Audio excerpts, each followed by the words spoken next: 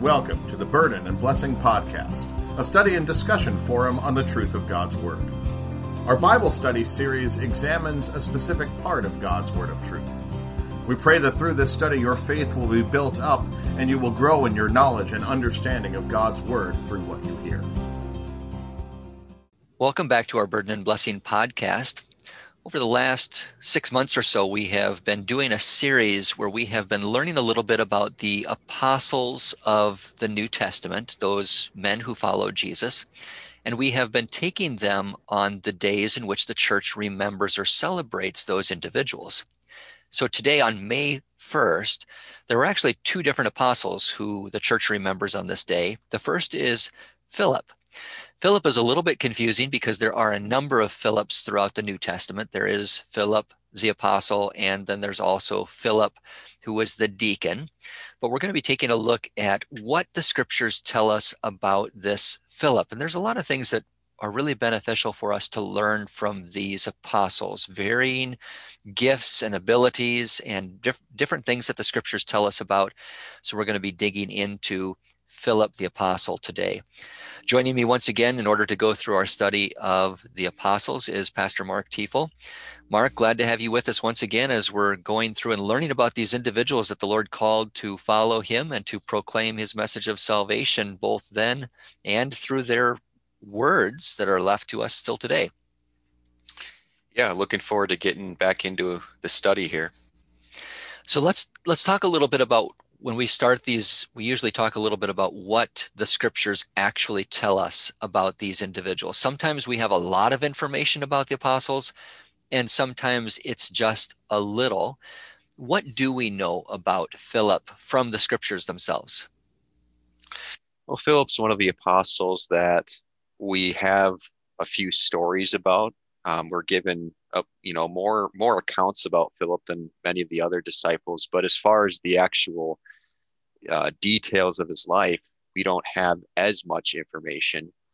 Basically, everything that we have about Philip comes from the Gospel of John, so it's pretty easy to track through the Gospel of John what we know about Philip. And right away in John chapter 1, what we see is he's the first official disciple to be called by Jesus. Now, Jesus has an interaction in John chapter 1 earlier with Andrew and Simon Peter, but Philip was the first person that Jesus said, follow me to. So the first official, as we have it recorded in the scriptures, call to follow him was given to Philip. And so sometimes he's known or remembered as the first apostle in that sense, even though he wasn't the first one that Jesus interacted with. But John chapter 1 also tells us that Philip was from the town of Bethsaida, which was also the same hometown as Andrew and Simon Peter. So it's quite likely that Philip knew Peter and Andrew growing up there in Bethsaida with them. And that is almost a reason why he's brought into the discussion there in John chapter 1 after Jesus interacts with Andrew and Peter. So let's stop there for just a minute, Mark. For those, we have a lot of these towns and locations that we hear and read about a lot in the Bible. But for somebody who they've heard the name Bethsaida, but they don't know anything about it, can you give us just a little bit of information about, where would we find Bethsaida? You want to just share a little bit of information about that just to kind of place it for us? Yeah, I believe, Bethsaida was up in Galilee, so it wasn't down in the central region of the Jewish area by Jerusalem. It was up near the northern region in there by Galilee, which is where we know Jesus spent quite a bit of his time in his ministry up there in Galilee.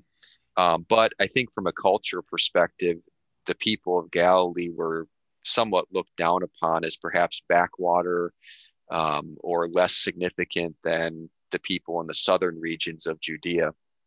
And so it is interesting that the primary disciples that Jesus calls here in John chapter 1 are all from that region of Galilee up there. Now, as far as exactly where Bethsaida was on the Sea of Galilee, I'm not sure if I know that off the top of my head. We know of other towns up there, Capernaum, Nazareth, but as far as where it is in that proximity, I'm not sure off the top of my head. Do you know? Oh, yeah, Bethsaida is on the northern shores, and like you said, it's more of a Gentile region. So it would be on the northeastern shore of the Sea of Galilee. Again, you look at it today, and it's actually they've uncovered the ruins of Bethsaida. It's quite a ways away from the Sea of Galilee today because the level has gone down. But it's pretty neat to see some of the ruins of the city that they found of Bethsaida. Another example of the accuracies of scriptures being verified in archaeological evidence. Mm, So yeah. it would make sense then that these fishermen, like Andrew and Peter and James and those guys, that they would have been from that town. It would have been a fishing village at the time, and it seems pretty certain that Philip was at least familiar with some of these other disciples that we are more familiar with in the scriptures. Well, that's also an interesting point because there is some speculation about whether Philip had a Gentile background as well. Philip being a Greek name, and one of the stories where he interacts with Jesus concerning a matter about the Gentiles too. Why don't we go into that? I know that's not the next one that we would typically cover chronologically in the Gospel of John, but since you bring it up, let's go into that. That's from John chapter 12, right? Yep, John chapter 12. You want to take us into that and discuss that just a little bit? Yeah, so it's a really interesting account where Jesus has entered Jerusalem on Palm Sunday. So we're here at the end of his ministry on Holy Week. And John chapter 12, just the preceding context there, is the actual account of of Palm Sunday, where Jesus enters Jerusalem.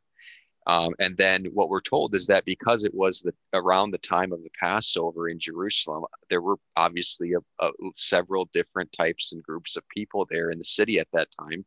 And John goes into a story where there were some Greek people in Jerusalem at that time, and they want to see Jesus. They want to hear about Jesus, maybe see a miracle perhaps. And so they seek out Philip, John tells us, and they say they want to see Jesus. And so then Philip goes to Andrew, and Andrew and Philip come to Jesus and talk to him about that. And that's an interesting account where Jesus uses that as an opportunity to talk about how he's about to be glorified through his death and resurrection. That's the real Jesus that you'll see, not so much the miracle worker per se, or the sage teacher we might think that many people thought Jesus to be, but the actual Son of God to offer his life down. So Jesus uses that opportunity of inquiry by those Greek-speaking people to use as a witness of the gospel, essentially. And Philip was a tool that was used. I'm not sure if Philip realized the answer that Jesus would give there, but the Lord used him in that opportunity as a point of contact with those Greek people. And so that's another story where having the name Philip, Greek name, also being from the northern region of Galilee. John tells us again in chapter 12 that Philip was from Bethsaida in Galilee.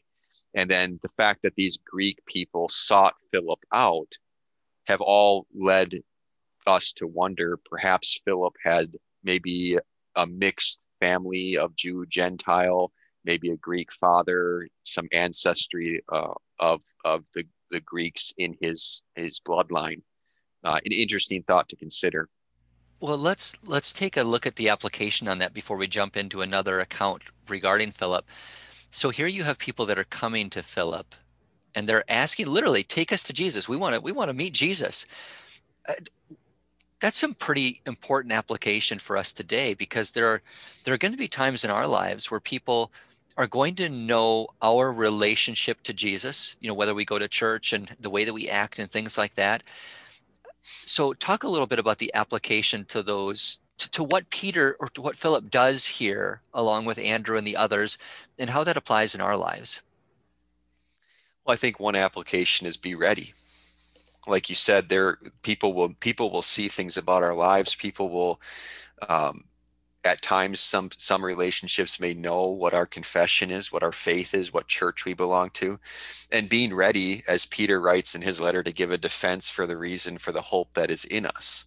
And that's really what Philip did here in that sense. Not that they were questioning him about a matter of his faith, but just leading somebody to Jesus. And Philip kind of had that same mentality in John 1 too, didn't he? Because he as soon as he was told about Jesus and Jesus said, follow me, Philip went and told Nathanael about it. So we already see within him this desire to freely speak about Jesus to others, a good quality to have. And part of that is being ready in the moment, not being intimidated by that. But I also think we see here, bring others with you too. Use the resources that you have, use the people that you have. From a faith perspective, we might think of our fellow Christians. Be ready to rally together as a group and work together, because Philip here takes Andrew with him when he is given this request. We don't know why.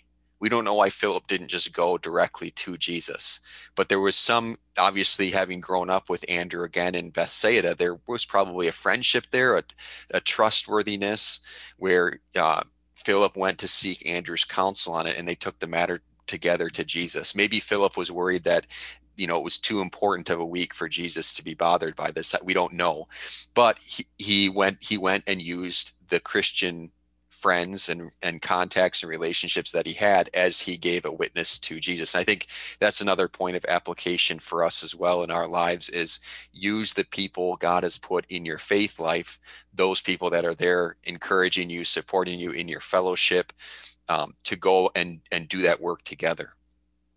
Well, speaking about relationships with other fellow Christians and sort of building off of that, let's go to the next occurrence, which is just later on in that same week in John chapter 14. This would have been on Maundy Thursday evening. Jesus would have been having a discussion with his disciples. He's trying to prepare them for what is about to come. Do you want to take us to the place in John 14, Mark, where we have Philip mentioned in that account? Well, it's right after one of the most well-known passages in the Bible, and certainly in the Gospel of John. In John 14, verse 6, Jesus says, "I'm the way, the truth, and the life. No one comes to the Father except through me." And he's having this discourse with his disciples here about things that are coming up. At the very beginning of the chapter, he talked about preparing heaven for them through his death and resurrection, that's how he was making that preparation happen. And so interspersed with this teaching that Jesus gives his disciples here are these comments back from some of the disciples about kind of the puzzled nature of this dialogue between Jesus. And right after verse 6 there, Philip comes in and says, "Lord, show us the Father, and that is enough for us." So the disciples are kind of confused here about what Jesus is getting at and what his words mean. And I think Philip, in a practical way, wants to try to simplify it in some ways and says, "Jesus, just show us God and we'll follow you to do whatever." You think in Philip's mind, he's probably thinking, why all this instruction and this teaching language? Why not just, show us your glory openly, Lord? I think it's a natural question. But what Jesus was doing here, obviously, was preparing them for even after his death and resurrection, as they would take up the work of the church as the 12 disciples. So Jesus's response there to Philip is a bit, forward, where Jesus says, "Have I been with you so long, and you still do not know me, Philip?" And then Jesus says, "The one who has seen me has seen the Father." So we gather here that Philip was, inquiring about a more direct sign from Jesus. Just show us the Father. And what Jesus was doing was showing him, you have seen the glory of the Father. You've seen it through his servant, through me, as a member of the Trinity, obviously, as well. And so helping Philip understand, don't get so hung up on what you think you need to see, even if it is practical in human terms, but focus on what I am choosing to give you. And obviously there would be no, as Jesus said to the Greek people too, earlier that week, there would be no greater display of his power than what he was about to do on the cross. And he was keeping his disciples focused on that moment. So there's a little bit of a negative aspect to Philip's question here, in that it demonstrates that he had a lack of understanding, and Jesus points him in the right direction. But there's also a positive aspect of Philip's words too. What are the positive aspects of what Philip says there in that verse? Well, I think one of the positives that comes out from the way I see it is a desire to heed the words of Christ. Philip's not being negligent with his faith in this sense. He's taking the matter seriously. Was he a bit misguided in his question? Yes, and Jesus steers him back in the right direction. But certainly Philip cares enough about the matter to ask the question. And so I think there's there's an application of that for our faith life, where we don't want to be paralyzed by the fear of being exposed as, maybe not knowing as much as we think we do, or maybe asking the wrong question. Sometimes we don't say anything about our faith, or maybe don't take it as seriously because we don't want to be seen in that light. But there's a quality to Philip's expression here where he's not worried about that. But in this moment of wondering what's going on, he asks a question. And so when you're curious about where the Lord might be leading you, go to him in prayer. Seek out the advice of those he's put in your life: pastors, teachers, parents, Christian friends. Sometimes the best way when you're confused about something is just to start asking about it and to start seeking people's input on it. But when you do that, you have to open yourself up a bit too, don't you? So Philip opened himself up in what was going through his mind. He was misguided. Jesus corrected him, but it's good in that moment that Philip said something, because it showed that he cared. I think there were a lot of moments where the disciples were confused, but they didn't necessarily follow up on it. And I think that came back to hurt them in the end. Then let's go to another account. This might be the most familiar of all of them. This is the most that we have about Philip in John chapter 6. It's the familiar account of the feeding of the 5,000. And Philip plays a pretty prominent role in John's gospel in the dialogue between Jesus and Philip. And it almost seems as if the Lord is using this as an opportunity with Philip. Do you want to discuss that account just a little bit? Yeah, it's a really interesting thought here. And, again, it builds on the other sections that we've seen, because it's almost as if Jesus knows that Philip is a thinker. He's going to consider what's going on. And so we're told here in John chapter 6, before Jesus gets to the actual miracle, they have the problem that's encountering them. And that's the fact that they're out kind of in the wilderness, and they have all these people that need food. And so Philip is the first person that Jesus comes to, and he asks him, where can we buy bread for these people to eat? Now, it's a very straightforward question, but John informs us that Jesus was testing Philip, because Jesus already knew what he was going to do. Obviously, we knew that even if John didn't tell us, but John fills us in here in the gospel account that there's actually a purpose behind this, other than just to figure out where they're going to get the bread. And so Philip, in a very practical, thinking it through logically, he says, well, we've got 200 denarii worth of bread, but that would not be enough for so many people that we have. So Philip's answer is basically, I don't know. He tells Jesus what the inventory is, but clearly it's not enough to fulfill the task. And so I think the test from Jesus was the opportunity to confess that, Jesus, you can provide for these people. Testing Philip in that way to see if Philip would respond in that way. And I think it was another learning moment for Philip, where it's hard to fault him for answering the way that he did. He was thinking about it very practically, but Jesus extends beyond what we consider to be practical to what he is able to do as God, and which he would shortly show in this miracle, obviously. But it was an opportunity for Philip there to confess, you can provide, Lord, do so. But he didn't. And I think that was another opportunity where he learned. One of the things that I have really enjoyed about the study so far of these different apostles is learning from the tiny little things in the scriptures that a lot of times we just simply overlook, but are so telling. Number one, about an individual's characteristics or qualities or gifts, and maybe even more so, Mark, how the Lord, in his love and concern for these individuals, develops those gifts and leads him along the way. That's been one of my favorite things. And we see that with Philip, don't we? Yeah, definitely. And it's an act of the Lord's love, that he would take the time to do that. And he does that in our lives too, which is why this can be such a practical application for us as well. But I think in the moment when you're going through those situations, you might think, well, why is God doing this to me? Why does it, like Philip said, why isn't God just more open about it? Just show us, Lord. But the Lord leads us along for our benefit because that's how we learn and grow in our faith. The lessons are learned best in moments of trial and difficulty.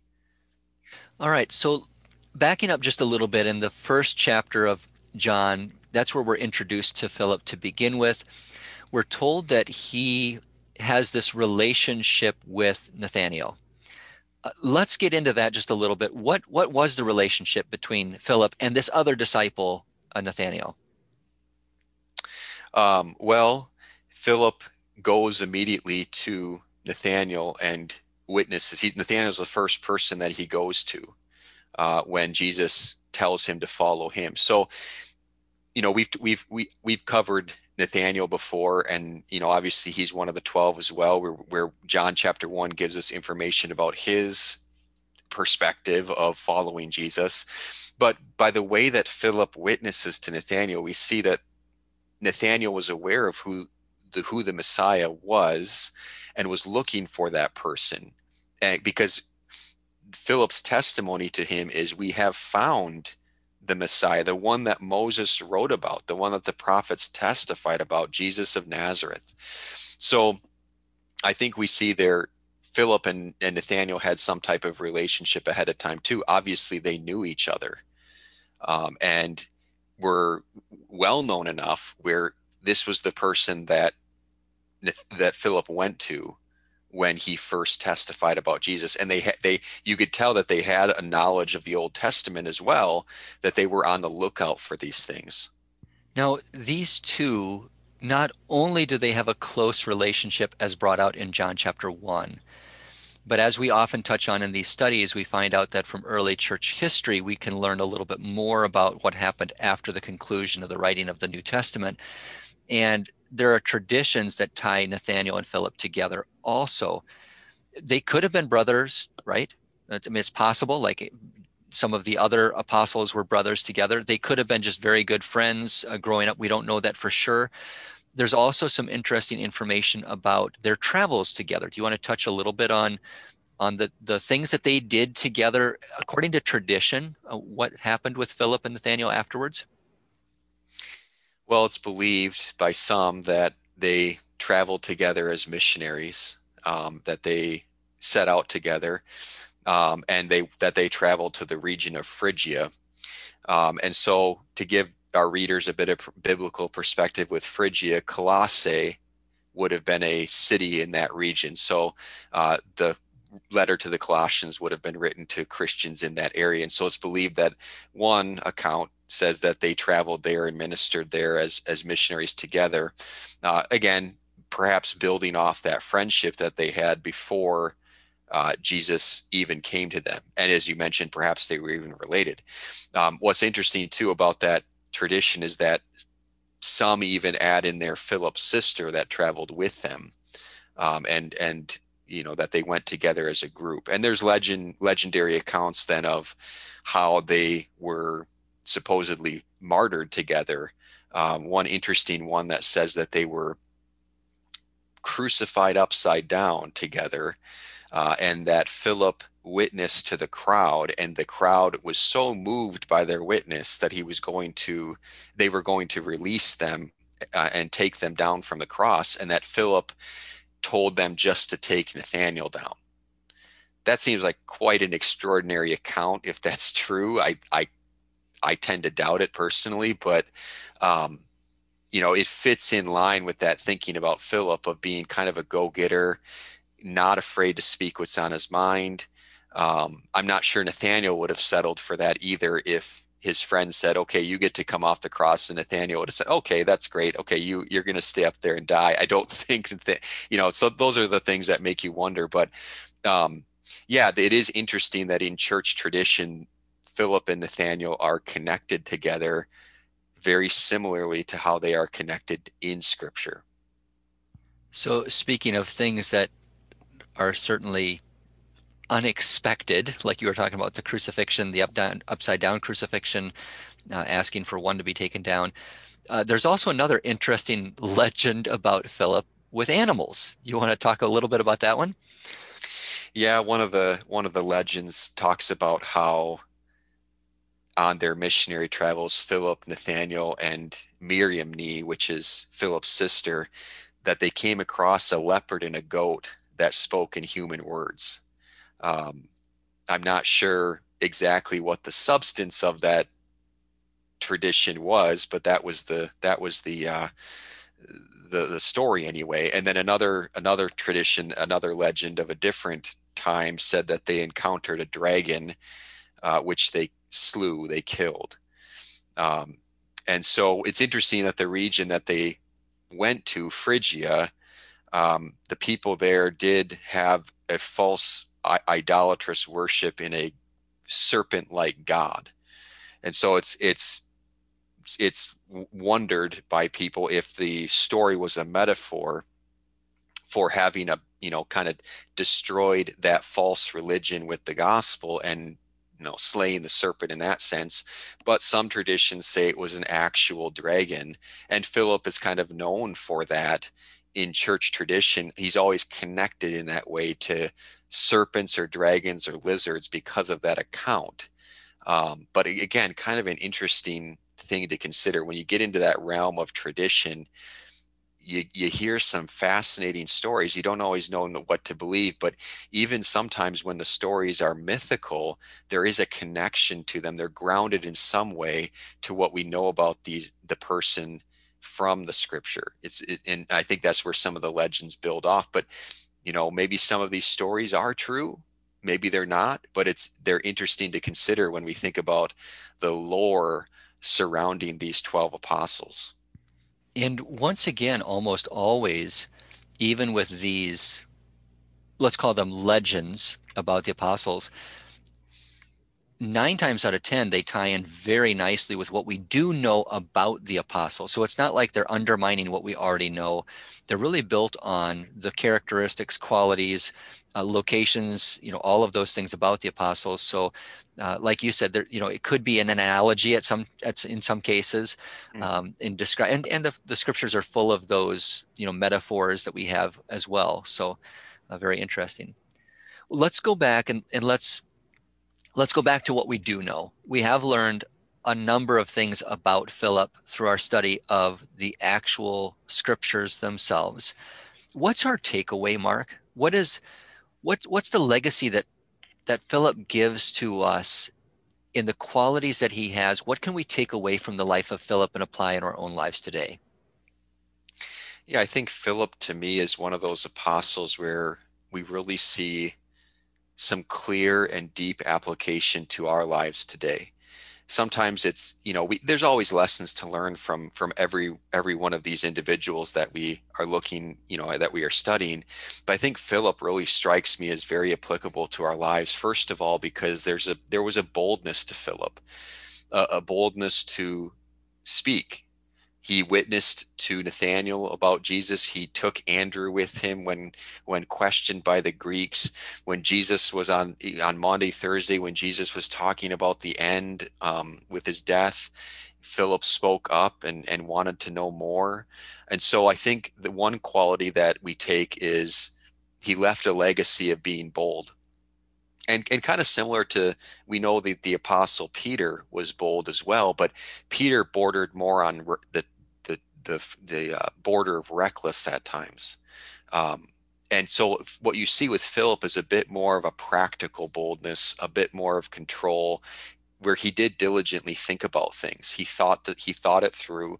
And sometimes the way he thought things through perhaps limited what Jesus was able to do, but it shows that he was taking it seriously. And I think for our day and age where so many people want to be seen as practical and reason based, and that they're willing to think things through, that you can see how that's compatible with one's faith. You can be a practical person and a reason-based person and still be a person who trusts in Jesus. You have to be aware of the dangers there. Some of the things that did trip Philip up, but you see in his attitude how that works out very well. To be a Christian is not to be someone who just follows on blind faith. Even when we submit things to God, there is a rationale behind that. And then I think the second thing that comes out with Philip is the value of relationships and friendships in the faith. We all have different types of relationships in our lives, but I think the ones that are connected to our faith are extremely important for our lives, and they're blessings from the Lord. That we share that common bond with another person, that we can experience the trials and discouragements of life with another person, that they can lift us up and bring us the message of Christ in difficult times. Those are all such great blessings to have. And you see, Philip was somebody who surrounded himself with others and used those relationships in his faith for his benefit. Even as far as we know with church tradition, up to the point of his death, with his relationship with Nathaniel. So to me, those are the main things that stick out, that are really well-grounded applications in Scripture that we can take for our lives. Yeah, those are excellent. When you take a look at all of the things that we've learned from the different apostles, that has been a theme that has come up in examples with the other apostles too at times, is the value and the importance of that Christian fellowship that we share with others and being encouraged and built up in the faith. We aren't an island.